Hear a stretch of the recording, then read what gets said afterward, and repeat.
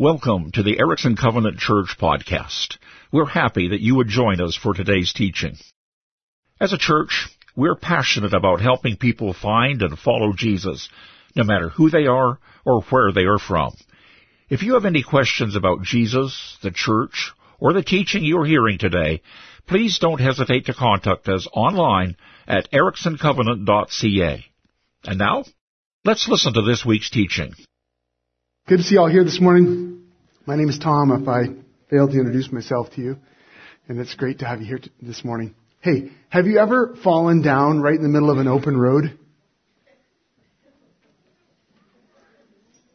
No? Dean and I were out mushroom hunting this summer. I say mushroom hunting because there wasn't any picking going on. There's Dean. Dean, I didn't ask your permission to show you, but you're far enough away that it could have been almost anyone standing there in the bush. We were out there somewhere up Blaze Creek area, stumbling around, and Dean insisted on going miles and miles and miles straight up the most rugged terrain you've ever seen. Or at least it felt like miles and miles to me anyway. A very rough footing. We're going through burned out sections, right where the mushrooms are supposed to be, right?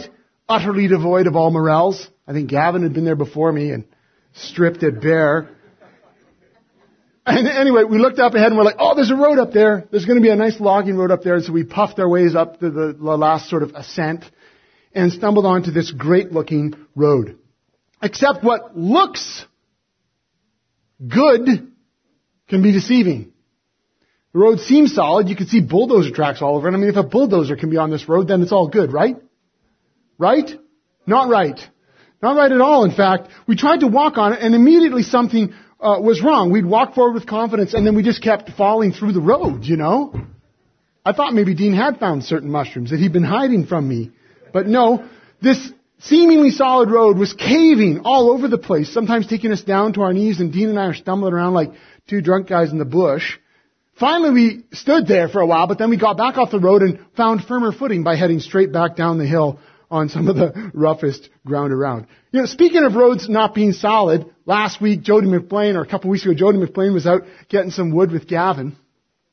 Take a look at this picture. He found out that what looked like a solid road is not so. He didn't tilt the camera. You see that, For those on the podcast, we're looking at a truck about halfway over, very, very stuck. Now, Jody did what any red-blooded male would do, right? He hit it as hard as he possibly could. So it was good and stuck by the time they were done. Not one, but two trucks were required to pull them out after offloading most of the wood. Sometimes shaky footing, soft ground leads us to skinned knees and I think probably dented trucks too. Now I know this, because I know a lot of our stories, that sometimes it can feel like life is like that, where things that felt solid suddenly aren't. Life can feel like a jumble of broken roads with all the dents and the blood and the dirt to prove it. We can be cruising along, reasonably sure of our footing, and all of a sudden, we're falling down. The ground is going soft beneath our feet. Maybe a kid gets sick, and you feel like your whole world is falling down. Maybe a spouse withdraws, and you don't know why. Maybe you start hearing notice that there could be layoffs or loss of work, and this is the work you trained for, and now you don't know what you're going to do. Or maybe you just feel like depression is dogging your heels again when you've been free and clear for a while. Maybe you aren't sure anymore of the things you used to be sure about, whether that was the strength of your own family, whether that was the trustworthiness of friends, or whether that was even the love of God Himself. Or maybe it's not that personal for you. Maybe it's just, we've been having this conversation as a church as we've been going through the book of Acts. We've had this conversation about our call to be witnesses to Jesus. And that feels daunting or confusing to you. We're supposed to help people find and follow Jesus, but the people around you seem a whole lot more interested in their kids or their work or their hobbies or just plain old, gossip about the neighbor than having any kind of faith conversation. And let's be honest, if they really wanted to have a faith conversation, you're not entirely convinced you're the person they should be having it with. Life can be a jumbled mess. I think that's just true. And yet, Jesus waves us on, invites us to follow Him, shows us where to place our feet so that we can follow Him with confidence, even in the midst of what can be very uncertain, very difficult. Because we can have confidence. I want you to hear me. I don't mean bravado. I don't mean arrogance or a willful denial of reality. I don't mean that we turn a blind eye to difficulty or we just smile and act like everything's going fine when things aren't going fine. When I say we can have confidence, I mean that we can have a centered trust in God's overcoming grace. So that when things are going on in our lives, they're not throwing us around the way they used to. Well, how can we do that? How can we find that kind of firm footing? We need to find traction, stability in God's overcoming grace. We need to actually anchor ourselves deep in the story of what God has done in Jesus. What He did in Jesus just to get to us. But also, perhaps surprisingly, we also find firm footing when we begin to see that God is still at work, that He's still doing this, and that actually in us and through us, He's not only deepening His grace in us, but He's extending His grace to others. And we discover that today in our Acts story. We're reading from Acts chapter 3, starting verse 11 and going into the early part of chapter 4. It follows up last week's story. It's actually Peter's short explanation of something that just happened. Just like Peter's first message in the day of Pentecost, we looked at that a few weeks ago, where he's explaining what God has done. This is actually the same thing here in Acts chapter 3. The second speech is given now to explain another thing that God has done, and people are wondering what had happened. Now, some of you were here last week, many of you weren't. That's cool. Last week, Peter and John are heading up to the temple to pray, about mid-afternoon. And a lame man hits them up for cash. And Peter looks at this guy, and I think through the Holy Spirit's leadership, immediately knows that it's not money that he needs. And so in the name of Jesus, Peter reaches out and grabs this guy and tells him to stand up. And miraculously, through the power of Jesus, this man was healed. And he went wild. He's leaping and he's dancing and he's praising God and he's bouncing along. Peter and John, as they continue their way into the temple, he was making quite a scene. Wow, people were praying. And people look up, right? Whoa, what is going on? And they instantly recognize, that's the guy who hit me up last week. I just saw him up front. He's the guy who's been lame all these years, and every day like clockwork, there he was, waiting for the cash. What could this mean? And they can't put it together. Well, Peter is going to help them put it together by pointing them all to Jesus. Remember how witness unfolds in Acts? We've seen this pattern. We're going to see it over and over again. God works. People wonder. And then the church witnesses. They bring it together. God works, people wonder, and the church witnesses. And so it's a replay, in that sense, of Pentecost, where Peter now steps up to point everyone who's wondering what's gone on. He wants to point them to the resurrected Jesus Christ and call them to follow Him. As always, true Christian witness always helps people see Jesus clearly so they can respond to Him concretely. It doesn't always mean they go after Jesus, but at least they see Him clearly so they can respond concretely. That's what true Christian witness is all about. Well, in his talk today, which we'll get to, Peter gets super tight about one thing. That God's grace overcomes sin and sin's effects. Sin defined as ways that we have missed the mark, ways that we have forgotten or rejected God's ways, ways that we have messed our lives up by not following what God has told us and how He's told us to live. In fact, what we discover in this talk, that God not only overcomes everything that keeps us from Jesus, but that through Jesus, God sets a trajectory for the total restoration of all creation. Friends, I want you to hear today that the firmest footing we have is God's overcoming grace. We already heard this when we read Psalm 46 in our worship time, in our singing. We heard it. God is our refuge and strength and ever-present help in trouble. Therefore we will not fear, though the earth give way. Hear that? though there is footing and problems, though the earth give way and the mountains fall into the heart of the sea, we will not fear. Well, let's hear how Peter gives us this firmer footing. Acts chapter 3, starting with verse 11 and into chapter 4. And if you have it on your phone or Bible, follow along, but I'm going to read it so you can listen. Here it is. So while the man held on to Peter and John, this is the man who was healed, who's been bouncing and praising God and walking around. He'd been lame.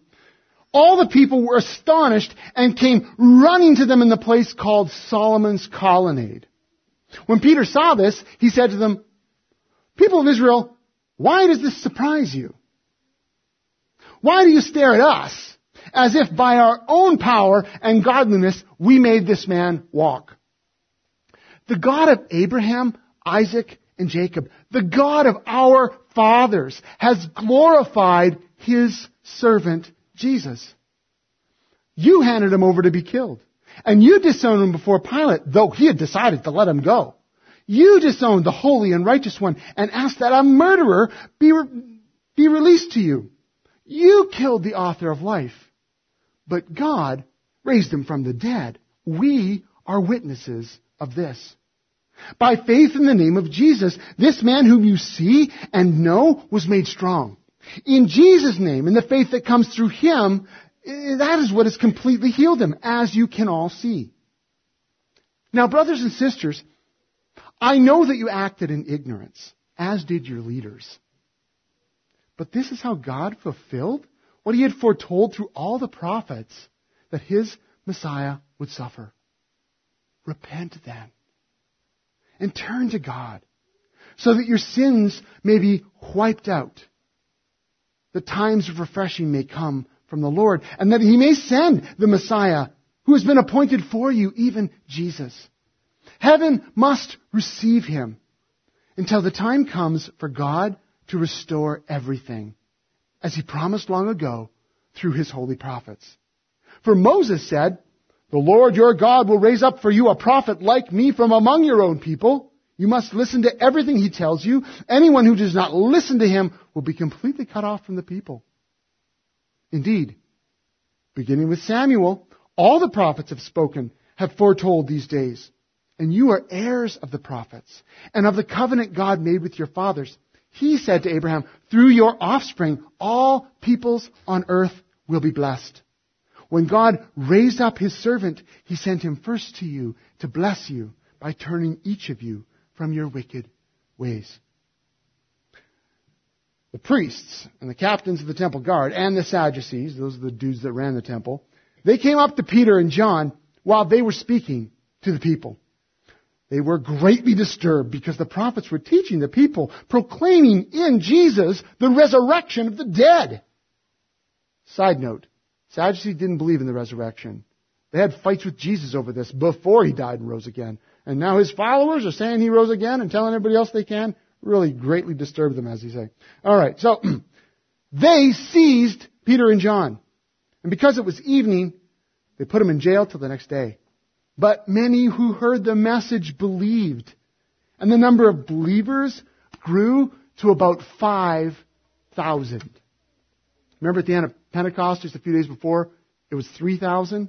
So somewhere in the intervening time and now to this day, it's grown another 2,000. See what Peter does here? He speaks the truth in love. He confronts the people with who Jesus is so they can respond to Him. And there's a ton in this message that we could unpack. We could spend all day tracing stuff down and going through it. I just want to hone in on what God overcame through Jesus for us. Because not only is this the greatest thing in the world, but it's what gives us the firm footing that we need. In Peter's talk, he goes off on all these different ways that's scattered throughout how God's grace overcame through Jesus. And each one of those things gives us firmer and firmer footing. I gathered it all into 3 groups so that we would, you didn't want a 15-point sermon, did you? I'm going to sneak it in under 3 points. There we go. The first thing we hear with crystal clarity is that through Jesus, God overcame sin. Do you see that repeated all through the talk of Peter's?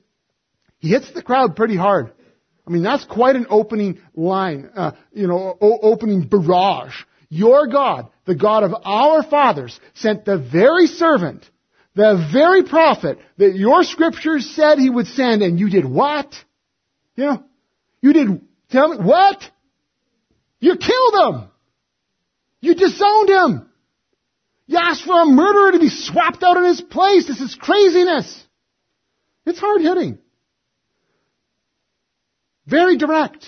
It confronts them with the truth of what they've done, but that is not where the story ends. Instead of condemning them, because it's powerful language, Peter is working fast to get to the good news. You killed Jesus, but ta-da! God raised him from the dead. Yeah. Your sin, grievous and tragic and stupid and gross, it could not have the last word. God overcame sin and raised Jesus from the dead. And what's more, God is so gracious and so merciful and so amazingly kind that He doesn't hold any of that to your account. His overcoming grace in Jesus says, I know you were clueless. I know you didn't know what was going on. I know you were stupid. You were totally unaware of what was actually happening. Remember, as Jesus was dying on the cross, He said, Father, forgive them, for they don't know what they're doing. Jesus and the Father have the same heart. And here we see it. The Father's saying, it's no problem. I got it covered. Look what I did. I'm not holding this evil against you. Come on back and be forgiven by the very Jesus you killed. Well, that's good news, folks. And then, what's more, Peter is quick to point out, God didn't just overcome their sin. He didn't just hurdle it. He didn't just, deal with it by, okay, I'm going to forgive you. But Jesus says, or Peter says that God is even more resourceful and wise than that. God actually used their sin. He used the evil to then fulfill the very prophecies that He had given through His prophets about the Messiah, that He would suffer, that He would die, that He would rise. When we really get down to what God did through Jesus, we realize this very life-changing truth. That sin and evil and ignorance and stupidity, as difficult as they can be, as destructive as they can be, they're actually not problems for God. Not only has He overcome them in Christ, but amazingly, in sort of an ultimate cosmic divine judo move, God is able to use those very things for His good purposes. He's able to use the things that would have destroyed us, and He uses them to affect our full salvation. This is God at work. How many of you can look back at your own life, can point out areas where you messed up, where you were stupid, where you look and you kind of feel a blush of shame still, and yet acknowledge that God has used them to your advantage, that God has turned that for your good. And even in those places where you can't see it yet, we can have confidence because when we look at the whole story, we can know that even if we haven't seen it yet, He will. That's the kind of God that He is. Marshall, that's the kind of God He is. Yeah. He usually cries. Whew. Through Jesus, God brings total freedom from sin, freedom from punishment, freedom from a life under righteous judgment, freedom from the slavery that comes from rejecting God's grace in our life. That's freedom from a lot. But He also brings freedom to live under God's grace, freedom to experience His Holy Spirit living in us, the freedom to experience the renewal of the Holy Spirit in our hearts and our minds, in our relationships. The freedom to become more and more like Jesus in our words and our actions. God's grace overcomes human sin always. Second, Peter is quick to point out, and all through Jesus, God overcame sin's effects. The first thing in the story is kind of obvious, if we think about it, is that God brings healing to this one man's body. And that's how this whole story gets kicked off. This is the thing that God does that the people are then wondering about, and then Peter witnesses. And the healing of this man is like the tip of the spear. It's pointing people to God's ultimate plan to bring total restoration through Jesus. The healing of this one man points to God's intention to nullify all of sin's effects. That's why these healings are called signs. They point to something beyond themselves. They point to something greater. And this leaping, praising, healed man, he becomes a living preview of God's overcoming grace. A little taste of what's to come for all, for everyone, because of Jesus' death and resurrection. But when Peter steps up to explain the healing, he goes right to the main point. He says, through Jesus, God overcame the most devastating effect of sin of all. Death itself. Death itself has been overcome. Because as we hear in the Scriptures, as we see in our own lives, we see through history, the result of sin is death, spiritual death, relational death. You think of what causes the breakdown in families or in marriages or in countries. You think about the things that are going wrong in our own lives, and you can trace that down to not necessarily personal sin, I don't want to say that, but sin's effects, the death that we experience. But sometimes we can also trace it to our own sin. Death, even our own physical death, that we all face is something that nobody could solve. People tried to solve it. People dreamed about it. People theorized about maybe we come back and, but people still died. We all died. Everyone died. Every single last one of them, no matter what they tried, they died. No one could crack death. Until now. God overcame death in Jesus. Because remember, if God were not gracious, He could have said, by the way, I rose Him from the dead and you are in trouble. Right? That could have been the response. And in many ways, a lot of us, if it weren't us standing there in the firing line, we would have said, yeah! Give it to them! They deserve it! Until we realize we're in the firing line too, but that's not the response. The breaking news we received, the breaking good news is that God overcame that death for us, for the very people who had caused it. While we were still sinners, God died for us. Jesus died for us. And in fact, what God did for Jesus in raising Him from the dead, He now promises to do for us. The good news, the gospel of Jesus, is that death no longer has its power over us because God has overcome death itself. And friends, isn't this where things start to make sense? Isn't this where we start to find footing, at least? When life really is tough, when all the junk pours in and the heartache, we repeat it over and over again, all those things that are related to sin and sin's effects, one way or another, if we think of all those areas, we begin to see the truth that God has overcome sin's effects through Jesus. And though we still experience the trials and difficulties, the health struggles, the mental struggles, the relational struggles that are related to that, we can find firm footing in knowing that God has done it in Jesus. The good news that rolls out from there, Peter calls them to accept God's gracious forgiveness, to come to Him for full refreshing, which is an invitation to receive the Holy Spirit. It's so amazing. God is welcoming back the very people that rejected His Son. But then Peter points them all and points us to the most wonderful promise in all of Scripture. Jesus died and rose again. He spent these days with about 500 chosen witnesses, saw Him, talked to Him, ate with Him, touched Him. He's really, really alive. And then He ascended into heaven. And heaven, we've got to remember, because we care a lot of weird ideas about heaven, it's not some place far away we float off when we die. It's the place where God reigns. And Jesus sits at the right hand of the Father, reigning and ruling. And so we're told, and we're told this all through Scripture, that though He's gone now, physically, He sent His Holy Spirit to continue His overcoming work. And the work that God is doing, that the Holy Spirit is working toward, is what Peter says, is the time when the time comes for God to restore everything. Now, this might be a phrase that's sort of tucked away at the end in Peter's message. There's a lot going on, so it doesn't maybe get noticed, but it's filled up with so much power and so much promise. And it's this promise, I believe, that gives us the truly firm footing, even when we're really struggling with what's going on around us, with what's going on in our lives. It becomes an ultimate reference point. You know what I think of the song I'll Fly Away, right? Some of you know. And the point there is that we're looking forward to not flying away like souls escaping the body and all this crazy stuff. Rather, Jesus is pointing us toward the ultimate reference, which is the restoration and the resurrection, the new heavens and the new earth. And it helps us understand where we are now, what God is doing, and how we are to live in the power of the Holy Spirit toward that plan. The promise of God, the sure promise of God that we can hold on to, is that He will completely restore all things. And it puts our current difficulties, as difficult and hard and gut-wrenching as they are, it puts them in a different context. It puts them in the light of His ultimate plan.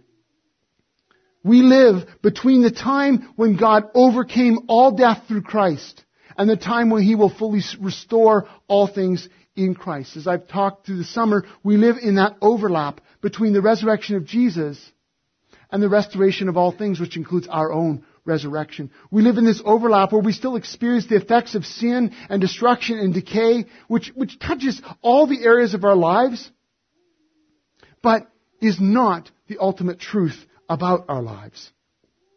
You see, if we aren't careful, we can let those effects, we can let the things that we're seeing and experiencing around us, we can let it fool us. We can let it be the world that has pulled over our eyes to, shield us from the truth, to quote the Matrix. I don't know where that came from. That wasn't in my notes. But we can let the distractions and the struggles be pulled over our eyes, and we begin to think, maybe God hasn't beat death after all. Like maybe the struggle really is the final story. Maybe this relational breakdown, or maybe this physical struggle, maybe that really is all there is. And we can begin to think, well, maybe there's not really a lot of hope. We can think maybe sin is too powerful for God. And that makes the ground under our feet very soft indeed. But here's the thing. We can actually know with real confidence. We can look to Jesus and know with confidence that death and destruction has been served its final notice in Christ. His resurrection from the dead dealt a death blow to death itself. And that death blow has sent rippling shockwaves all throughout history, and it's transforming people's lives, and it's promising them that God's restoration is coming. The trajectory of everything has changed. Through Jesus and by the Holy Spirit, God our Father is working out His plan of total restoration. And surprisingly enough, He's doing it in partnership with us. And this is perhaps one of the most shocking things. Not only that He works in our own lives to heal and to restore and to bring a bit of new creation into us by the Holy Spirit, but He's also sharing the good news about what Jesus has done. He's sharing that through us. So this is what Peter does at the very last part of his message. He brings them all the way back to the original promise of God, the original covenant that God made with Abraham. He reaches all the way back to Genesis 12. You might remember, if you're familiar with the story. If you're not, it's okay. The first 11 chapters of Genesis tells us that humans have made a huge mess out of a creation that was very good. And out of that mess, in chapter 12 of Genesis, God chose one family, the family of Abraham, and He promised to bless them so that the whole world could be blessed through them. And as we discover, through one of their kids. Well, to collapse a very big story into a very brief statement, that promised kid, that offspring, the child of the family who was destined for the blessing of the whole world, that kid is Jesus. Jesus comes as a descendant of Abraham, and He comes to bring blessing to the whole world. He fulfills the destiny of that family for the sake of everyone else. And as the story rolls out, Jesus calls people to follow Him, to become part of His family, so that they who are part of His family can then take on the family blessing business. That's the story of Acts, actually, and it's our story. That everyone who repents, everyone who turns around and says, I believe, I see, I'm going to follow Jesus, faulting, yes, stumbling, yes, but I'm going to orient my life around Jesus and what God has done through Him to defeat death, to defeat sin, to defeat sin's effects. I'm going to follow Him. We find ourselves part of the family, commissioned by the Holy Spirit who's been given to us to then bless the whole world with the news of what Jesus has done. The news that He rose from the dead, that He's making all things new, that sin and death and heartache and struggle has been overcome in Jesus, does not have the final word.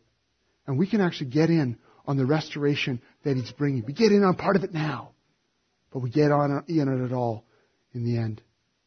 God's grace overcomes always. That's the firm footing that we need.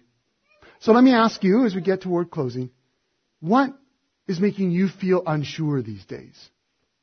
Like, what is it in your life? What particular area of struggle? Is there struggles with things you've been thinking about? Is there a relationship that is really rocking your world? Is it the election tomorrow? Is that what's making your life feel unsure? What is it for you? Is it some kind of disappointment that you're carrying? Can you identify a particular area that has been gutting your confidence?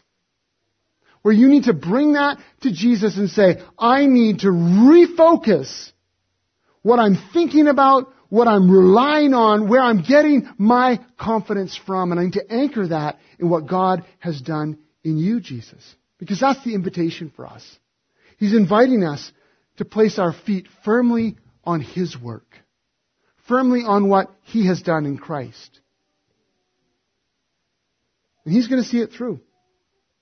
He's not going to let anything stand in the way of His plan of total restoration. Because there's one more thing in this story. Not only has God overcome sin in Christ, not only has He overcome the effects of sin through Christ, but this good news message of what He has done for the world, it's totally unstoppable. And that's actually the third way we see God's grace overcoming in this story. Because by the Holy Spirit, God's grace overcomes resistance, persecution. The message of the church that resurrection is now available in Christ greatly disturbed, as we saw in the story, the powers that be. They did not want people hearing that story. We're going to hear more about how that rolls out and how the disciples respond. We're going to hear more next week when Peter Hambry shares the rest of the story with us. I'll be away speaking in Alberta next weekend, and Peter's going to continue the story. We've met, and he's got some terrific stuff to offer and encourage us with. But for now, I want you to see this. Nothing can put a stop to this message of God's overcoming grace. Peter and John haul off to jail for the night. But what's the result of that? Many who heard the message believed. The number was up to 5,000 by the end of that day. God just keeps growing His church. And we've seen this happen all throughout history. When there's an attempt to smack down the church, guess what happens? In the word of one theologian, it's like blowing on the head of a dead dandelion to try to stop it from spreading. You might feel like the ground has been shifting underneath your feet because of personal difficulty. It might be because of what's going on around you. You might be intimidated by your witness. But hear this today. There's nothing. There's no situation. There's no struggle as difficult and as real and as hard as it is. There's no plan for ill. There's no sin you've committed. No plot that's being hatched that God's grace has not already taken into full account. And through Jesus has overcome. And we've got to get this deep down in our bones, especially in those times when we are really being thrown around by the difficulties that we're experiencing, by sickness or hurt or sin or death itself. You need to know this. We need to know this. God's grace overcomes. Always. Always. Read famous passage in Romans 8. Who shall separate us from the love of Christ? Shall trouble or hardship or persecution or famine or nakedness or danger or sword? No. In all these things, we are more than conquerors through Him who loved us. For I am convinced that neither death nor life, neither angels nor demons, neither the present nor the future, nor any powers, neither height nor depth, nor anything else in all creation will be able to separate us from the love of God that is in Christ Jesus our Lord. God's grace overcomes always. I'm going to invite the worship team to come. We're going to offer a benediction song and invite you into that. This week, as I was preparing this, I don't know, the Holy Spirit prompted Dan to send me a video to encourage me. I assume I didn't specifically ask Dan why he sent it to me, but he sent it to me at just the right time because it really provides a beautiful benediction for us as a church to sing about God's sovereignty, God's overcoming grace. That if our sovereign Lord can overcome all of this, all the things that are mentioned here, from death to life, angels, demons, present, future, powers, height, depth, anything else in all creation, if He can overcome that, if He can overcome sin and sin's effects, can we come up with anything in our own lives, in our own world that He's not able to overcome? That He's not able to incorporate, turn over, even use for our good and restore? There is nothing. So as we sing this last song, I invite you to give whatever it is in your life that you've been struggling with and find firmer footing in what God has done in Jesus. Sovereign in the mountain air, sovereign on the ocean floor, with me in the calm, with me in the storm, sovereign in my greatest joy, sovereign in my deepest cry, with me in the dark, with me at the dawn. We'll sing that again.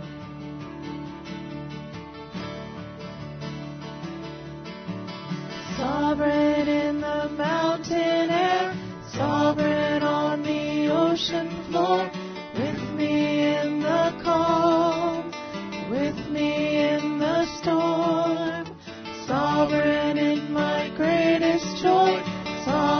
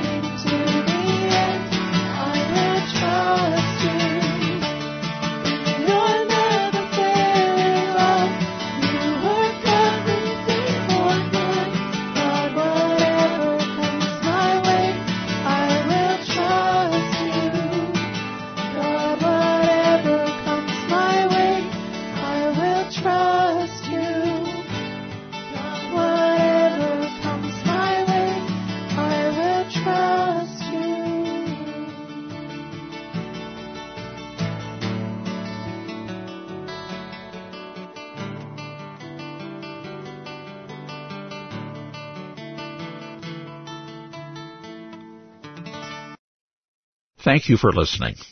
We hope today's teaching provided you with life-changing truth and valuable insight. We hope you've learned of some practical steps forward in your spiritual journey, whether you're finding Jesus for the first time or you have been following him for years. Do you know someone who would be encouraged by what you heard today? We invite you to share this podcast so they can be encouraged too. For more information or to ask more questions, you can connect with us through our website, ericksoncovenant.ca. You can also find us on Facebook by searching for the Erickson Covenant Church.